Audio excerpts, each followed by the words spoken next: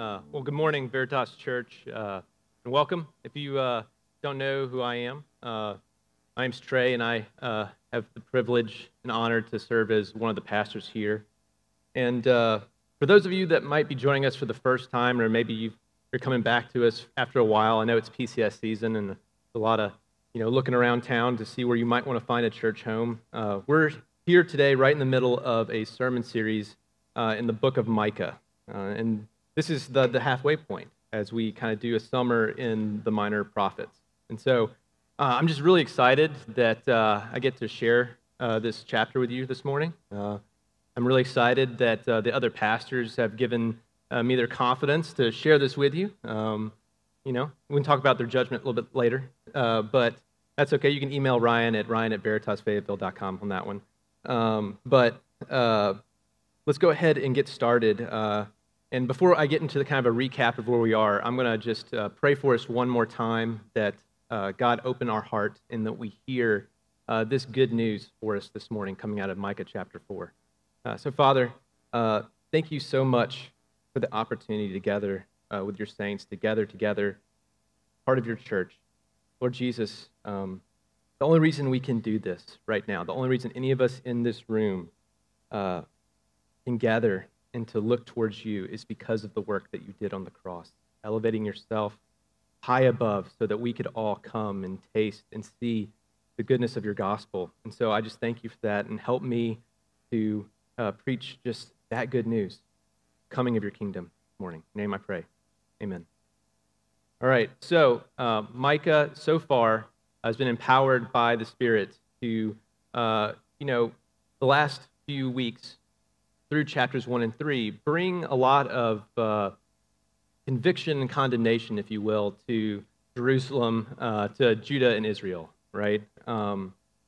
This book is a composition of oracles, right, by Micah, and in 1 through 3, the prophet has been calling the people to recognize their sin, to recognize the ways in which they haven't been living up to their side of the covenant, and reminding them of what that means. Because in that covenant, God promises two things, right? He promises discipline and deliverance, right?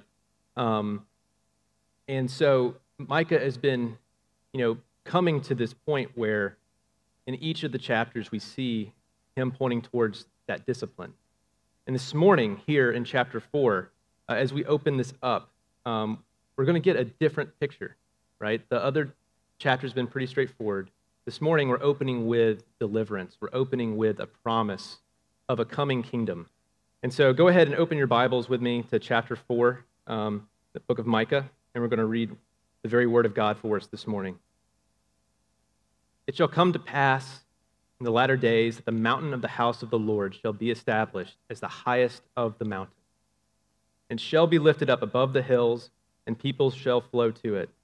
And many nations shall come and say, Come, let us go up to the mountain of the Lord, to the house of the God of Jacob, that he may teach us his ways, and that we may walk in his paths. For out of Zion shall go forth the law, and the word of the Lord from Jerusalem. He shall judge between many peoples, and shall decide for strong nations far away. And they shall beat their swords into plowshares, and their spears into pruning hooks. Nations shall not lift up sword against nation, neither shall they learn war anymore. They shall sit, every man under his vine and under his fig tree, and no one shall make them afraid. For the mouth of the Lord of hosts has spoken. For all the peoples walk, each in the name of its God, but we will walk in the name of the Lord our God, forever and ever. In that day, declares the Lord, I will assemble the lame and gather those who have been driven away, and those whom I have afflicted, and the lame I will make the remnant, and those who are cast off, a strong nation. And the Lord will reign over them in Mount Zion from this time forth and forevermore. And you, O tower of the flock, hill of the daughter of Zion, to you shall it come, the former dominion shall come, kingship, the daughter of Jerusalem. Now why do you cry aloud? Is there no king in you? Has your counselor perished? The pain seized you like a woman in labor? Writhe and groan, O daughter of Zion, like a woman in labor. For now you shall go out from the city and dwell in the open country. You shall go to Babylon. The there you shall be rescued. There the Lord will redeem you from the hand of your enemies. Now many nations are assembled against you, saying, let her be defiled, and let our eyes gaze upon Zion. They do not know the thoughts of the Lord. They do not understand his plan, that he has gathered them as sheaves to the threshing floor. Arise and thresh, O daughter of Zion, for I will make your horn iron, and I will make your hoofs bronze. You shall beat in pieces many peoples, and shall devote their gain to the Lord, their wealth to the Lord of the whole earth. All right, yeah, so like I said, this is a little bit different, right? It's not oracles and prophecies of condemnation of the current actions of Israel and Jerusalem and Judah. This is a prophecy of future time and a prophecy of the imminent struggles of the people of God. And as I was preparing for this sermon the last couple of weeks, and it really kind of this week it brought home, I really needed this, but I found a wonderful quote in one of the commentaries that Ryan let me borrow, and it's that quote states that this little book, being Micah here, links the future of the world to the people of Israel. Looking back to the promises made to Abraham, Micah also looks forward to a time in which the temple and the king of Israel will dominate the world and produce everlasting shalom. And I think that's just really important for us, because when we think about why do we need to hear this message this morning, and why did the people in Judah need to hear this message? And it's that reminder, right? It's that reminder of what the covenant promises. It's the reminder of what is at the end. It's everlasting peace and shalom brought about by God. All of Micah pivots around this chapter in a way. God's promise of his rule that provides everlasting wholeness, right? That's what shalom kind of means. It's all the missing pieces in your life come together in one, fulfilled by God. So it's a pretty welcome change of pace, right? Especially from after last week, from all the condemnation. And so that's not the only thing, though, in this chapter. And so before we kind of start digging into each of the pieces, what I want to do is just kind of outline where we're going today. And so first we're going to chat mainly in verses 1 through 8 about this promised kingdom and how God is going to assemble it, the people that God is going to bring into that kingdom.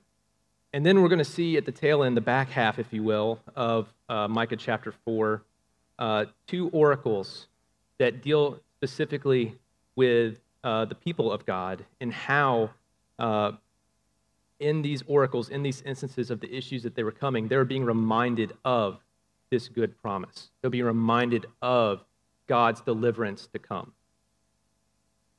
Chapter 4 is all about the good news of the kingdom, all about God acting, not human acting, right? And that's why we need to hear it this morning, because of our sin. Then, as of now, we always want to default the things that we can build, the things that we can solve with our own hands. And God is telling us, reminding us that the things that are eternal, the things that really matter, you can't solve with your hands. Only He can do that. So turn with me now to verses 1 and 2, right? And so for even those of you that aren't super familiar maybe with Old Testament prophecy, the one thing that you'll probably immediately zone in on is that phrase, in the latter days. It's super specific, right? What does that mean? But this is a common term, right, in the Old Testament, or terms like this are pretty common to the idea that there is a future point at the end of history, a culmination, if you will, in which all of the promises of God will come true, and history will come to a close, and will exist in a different way, a different world that God is bringing about, a restoration of relationship. And this, in the biblical story, is characterized by the second coming of Christ, right? The second coming of Jesus. He's going to come in and rule in a direct way. Now, depending on your eschatology, or if you don't know that term, or unfamiliar with that term, your theology of end times, how we get there, the kind of the characteristics of what the latter days look like, and key events can differ a bit and still be biblically faithful. But this morning, I'm not going to talk about that. What I really want us to focus in on, like I said, is why we need to hear this good news. Why the prophet Micah is being given this word from the Holy Spirit, both for the people back then and then for us for all time, right? So, as a recap also of,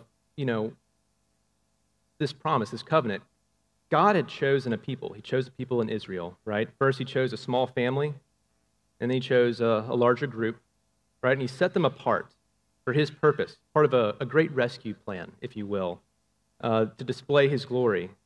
And up until this point, the leaders of Israel and Judah have not really been fulfilling their part of the covenant.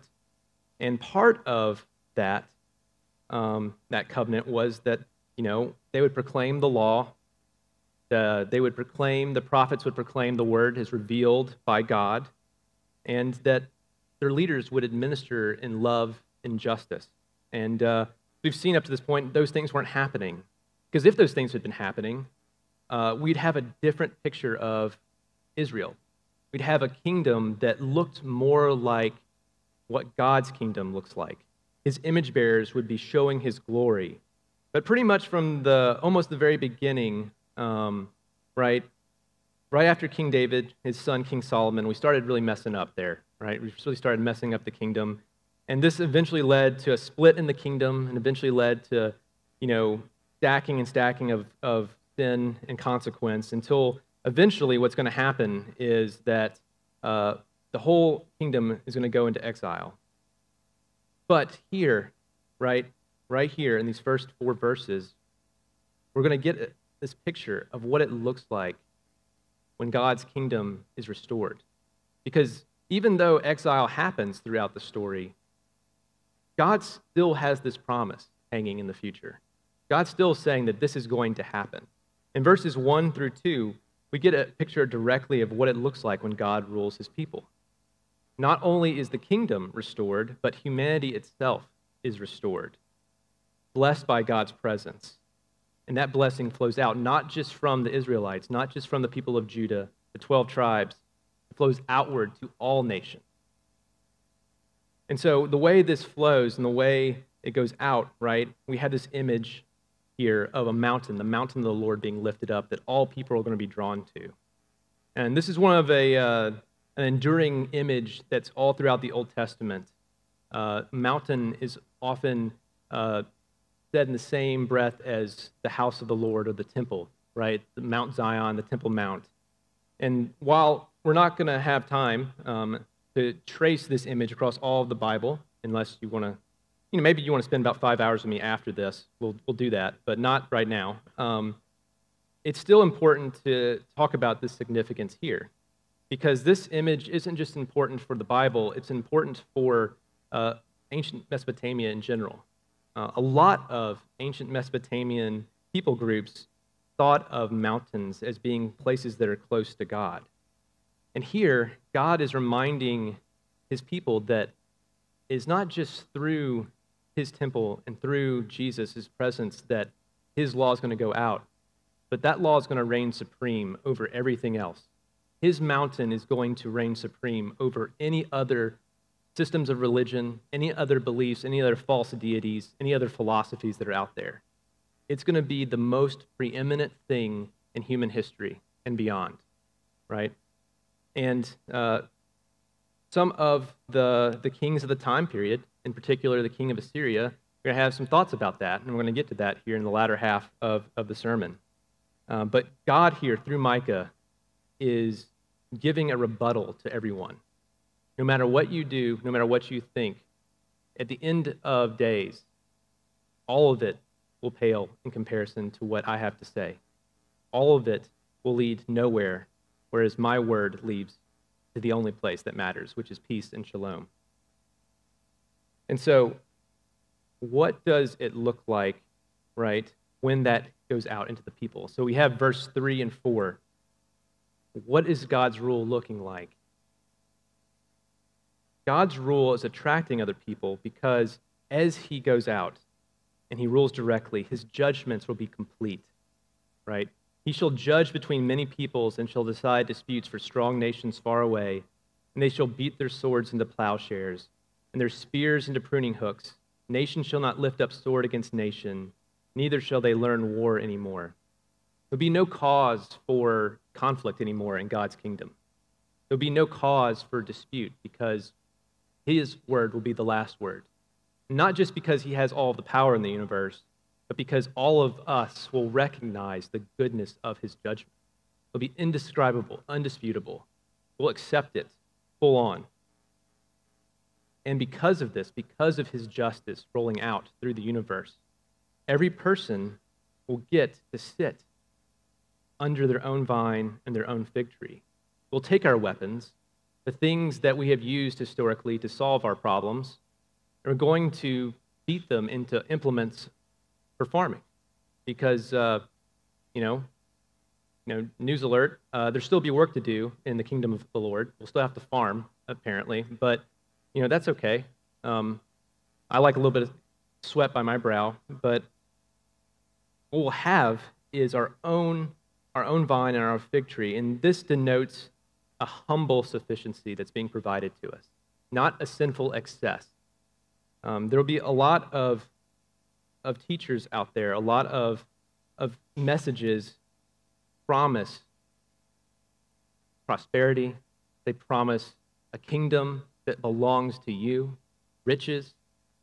But what God is offering is relationship. What God is offering is sufficiency here in his new kingdom. And this image is a direct rebuttal against the kingdoms of the world, the direct rebuttal of the power structures that want to solve their problems through a sword, that want to dominate, that want to conquer, and that want to funnel prosperity and rich and, food and wealth all one place, and that's up towards the top, right?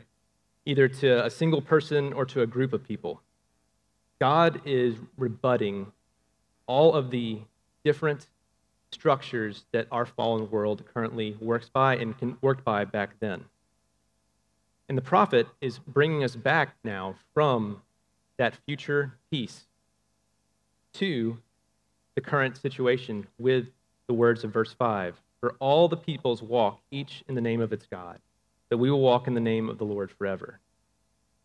He's bringing us back from the future perfect to the current now, and reminding us that even though that we, God's people that belong to him, walk with God, not everyone does so. Reminding us the fallenness of the world that we have to actually live in. So, God has shown through Micah the end result of his promise. He's reminded us of what that promise is. But there's more, right? The whole rest of the chapter. And in verse 6 through 8, we see how God is planning on populating his kingdom, right? So turn with me to verses 6 and 7. In that day, declares the Lord, I will assemble the lame and gather those who have been driven away. And those whom I have afflicted, and the lame I will make the remnant. And those who are cast off, strong nation. And the Lord will reign over them in Mount Zion from this time forth and forevermore.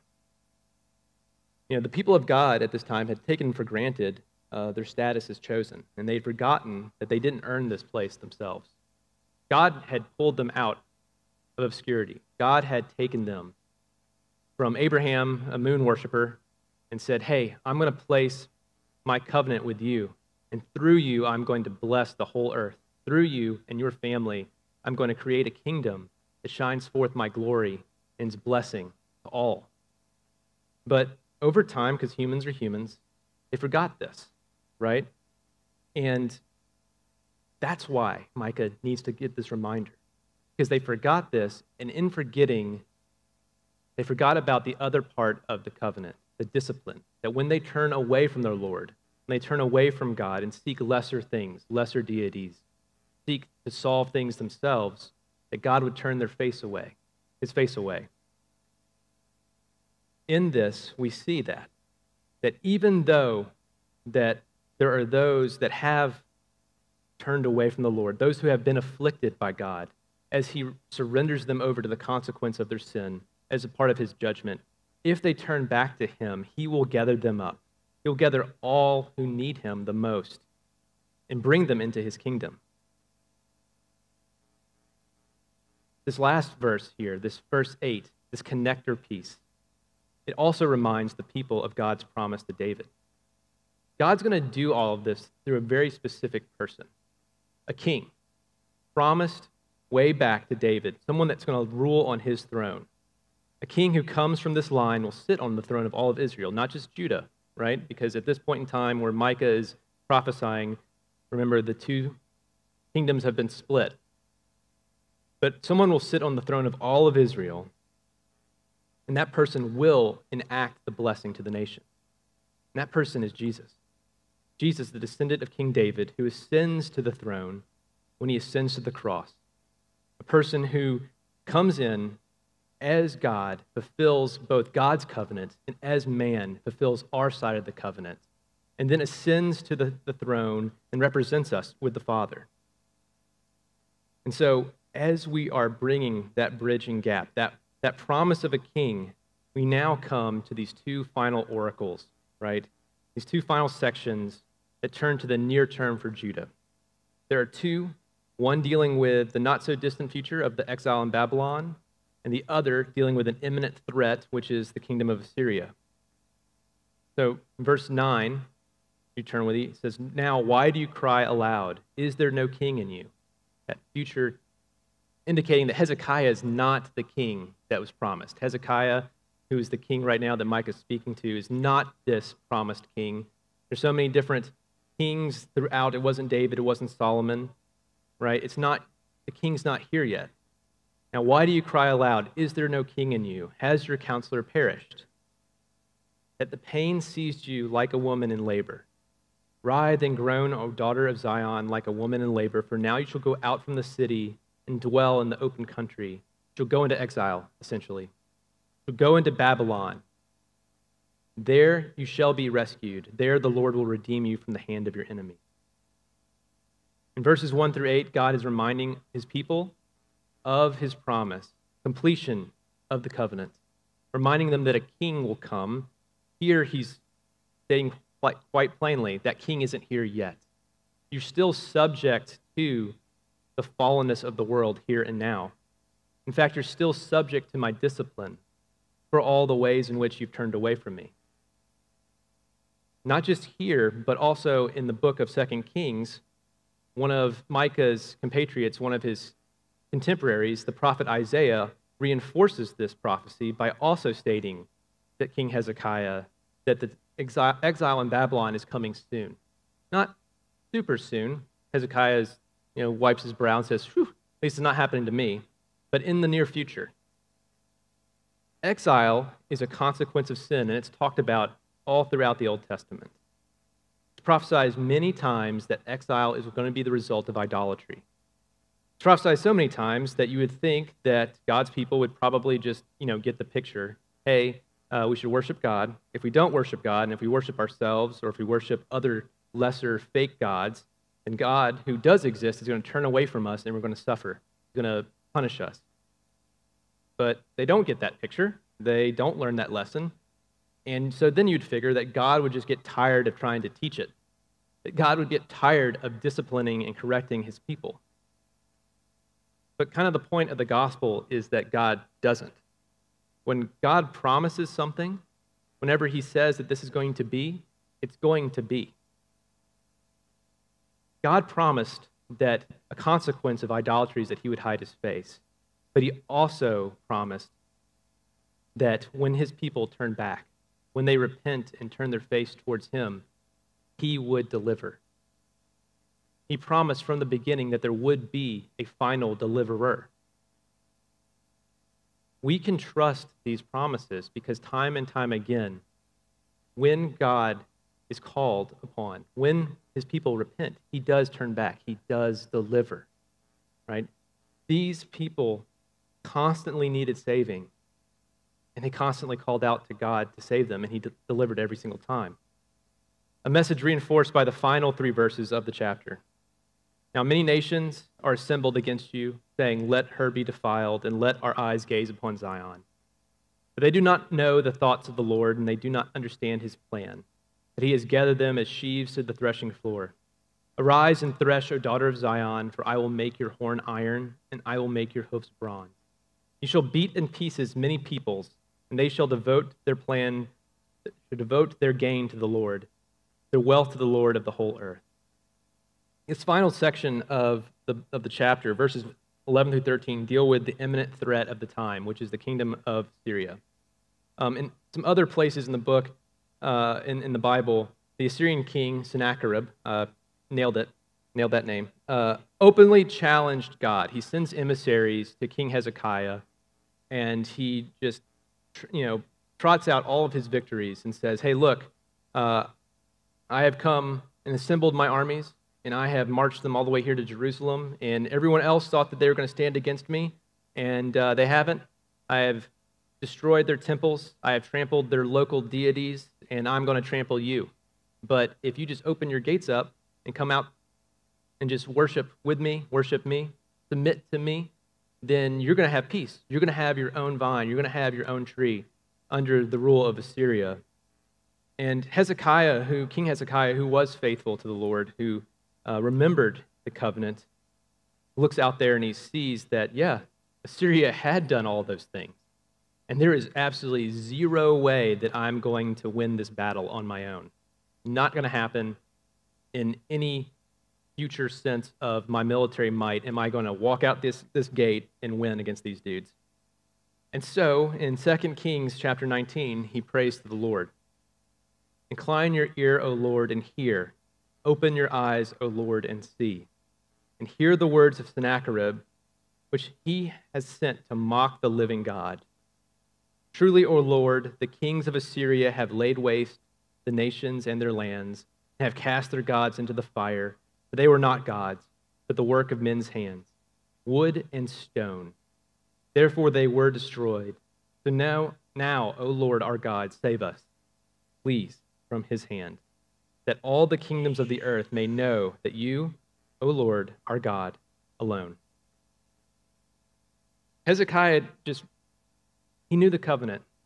He knew the scriptures. He knew the Lord. He keys in on this thing that he didn't need to be reminded of here, but we need to be reminded of, and the people need to be reminded of. That only the God is the living and true God. Everything else is wood and stone to be dedicated to a fire. So it's no mystery as to why those other nations fell. It's no mystery why any nation today or any thought structure or philosophy doesn't lead to lasting shalom.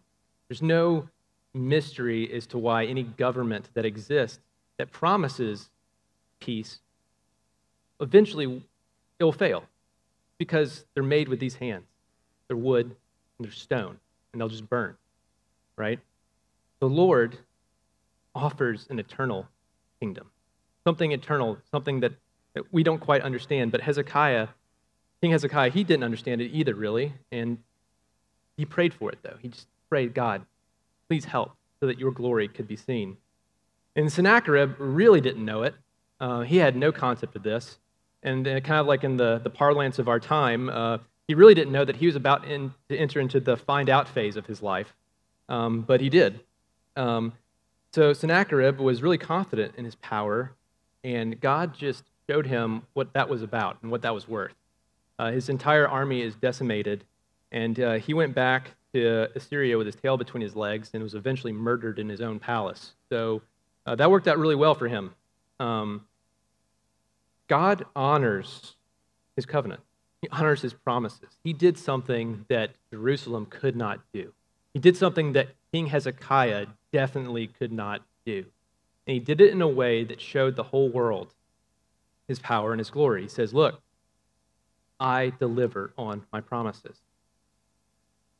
So, if he delivers then, if he delivers in the imminent, he delivers also in the future, in the eternal, right?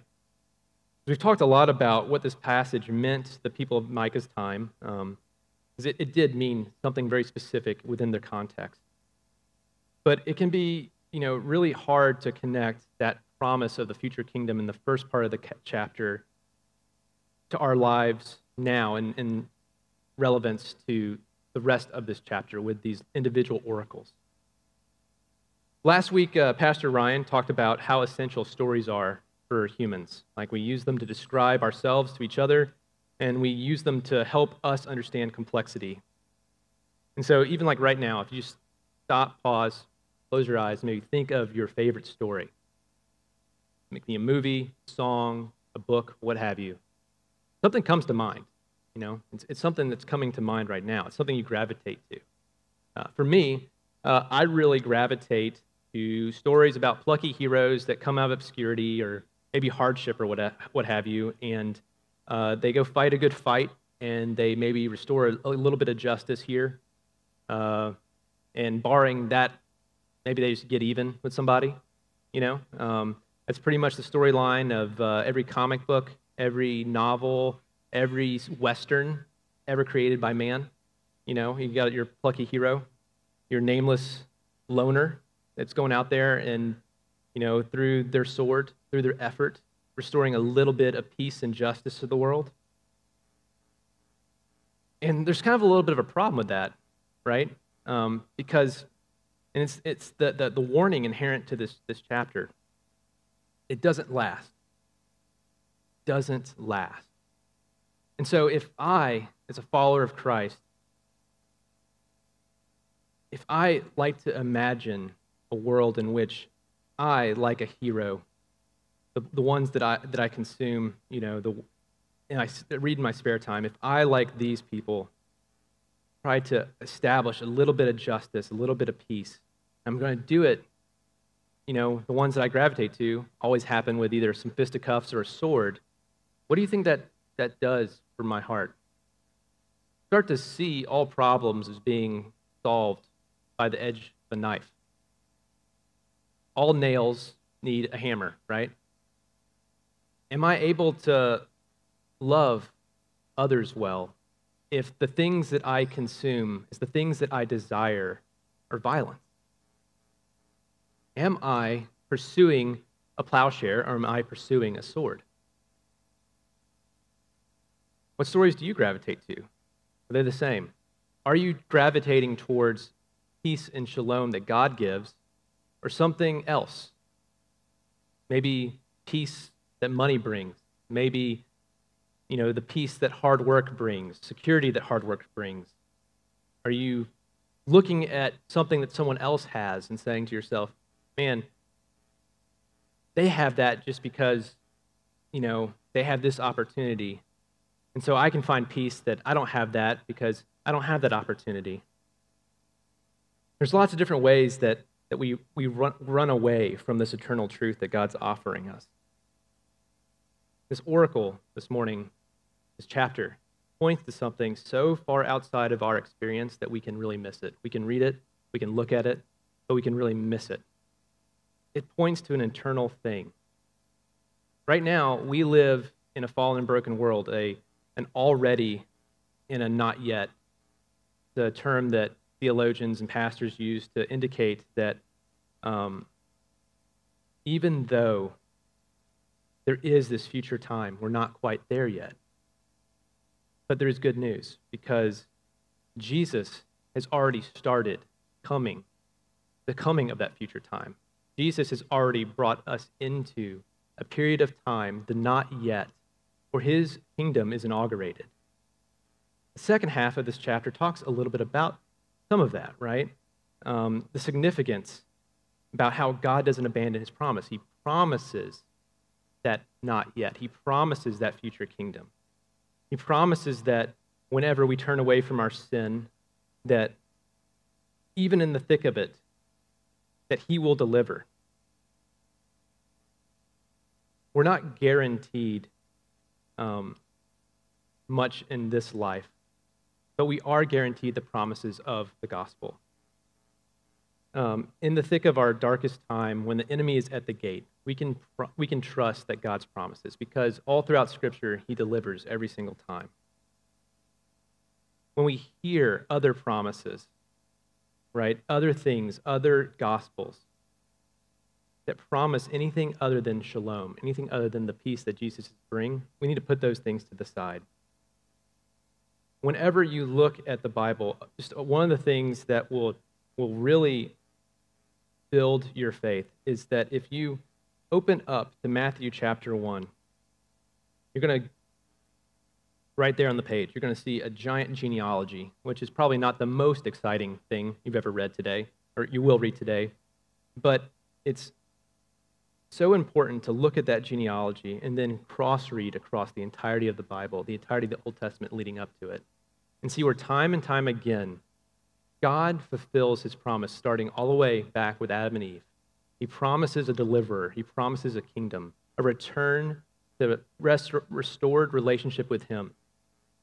And then through a family, through a people, through judges and kings, through prostitutes, through the least of us, he guides all of it to one place, one completion. And that's in King Jesus. Paul says that in Romans that the whole of creation has been growing together in the pains of childbirth until now. We're all kind of in this moment of expectation. Jesus entered into our history, entered into our world. He humbled himself, put on flesh, and he began the process that's going to be the future kingdom.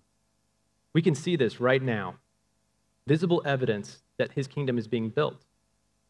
Right now, all of us are in this room.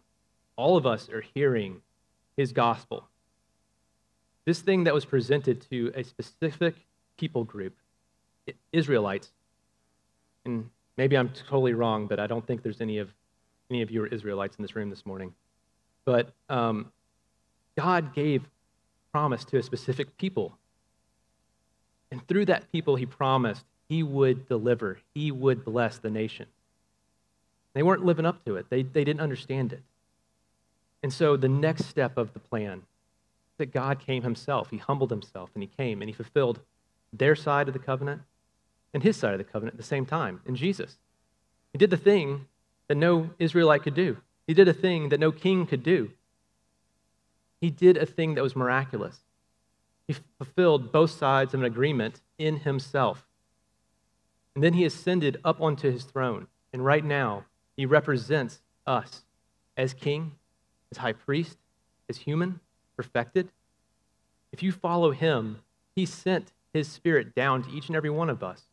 So that mountain isn't just lifted up and on high in a place in the future where all of us can see in a physical place. No, the mountain has come to you if you follow Jesus. The mountain comes to you. Your Holy Spirit brings the temple down, individual little beacons of hope and life-giving restoration all throughout the world. So that just as in the first part of this chapter, when Micah is saying that all nations will come and say, "Come, let us go up to the mountain." It's so unexpected because the mountain is coming to them. It's coming to them through you, follower of Christ. So, what does all of this mean, right, for how we do this? How do we walk in the name of our Lord? All throughout the Bible, we see that God loves to work alongside humans. He chose us. He created us. We are to be his image bearers. We are to be his stamp across the whole of this earth. And unfortunately, that was a job that we didn't really want at first. We wanted God's job. And so we destroyed that relationship. We destroyed that opportunity. But God graciously gave us an opportunity. He gave us a pathway, a lineage, a person.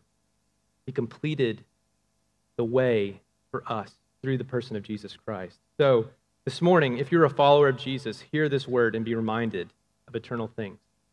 Don't look towards lesser things to give you peace. Don't look to lesser things to give you hope.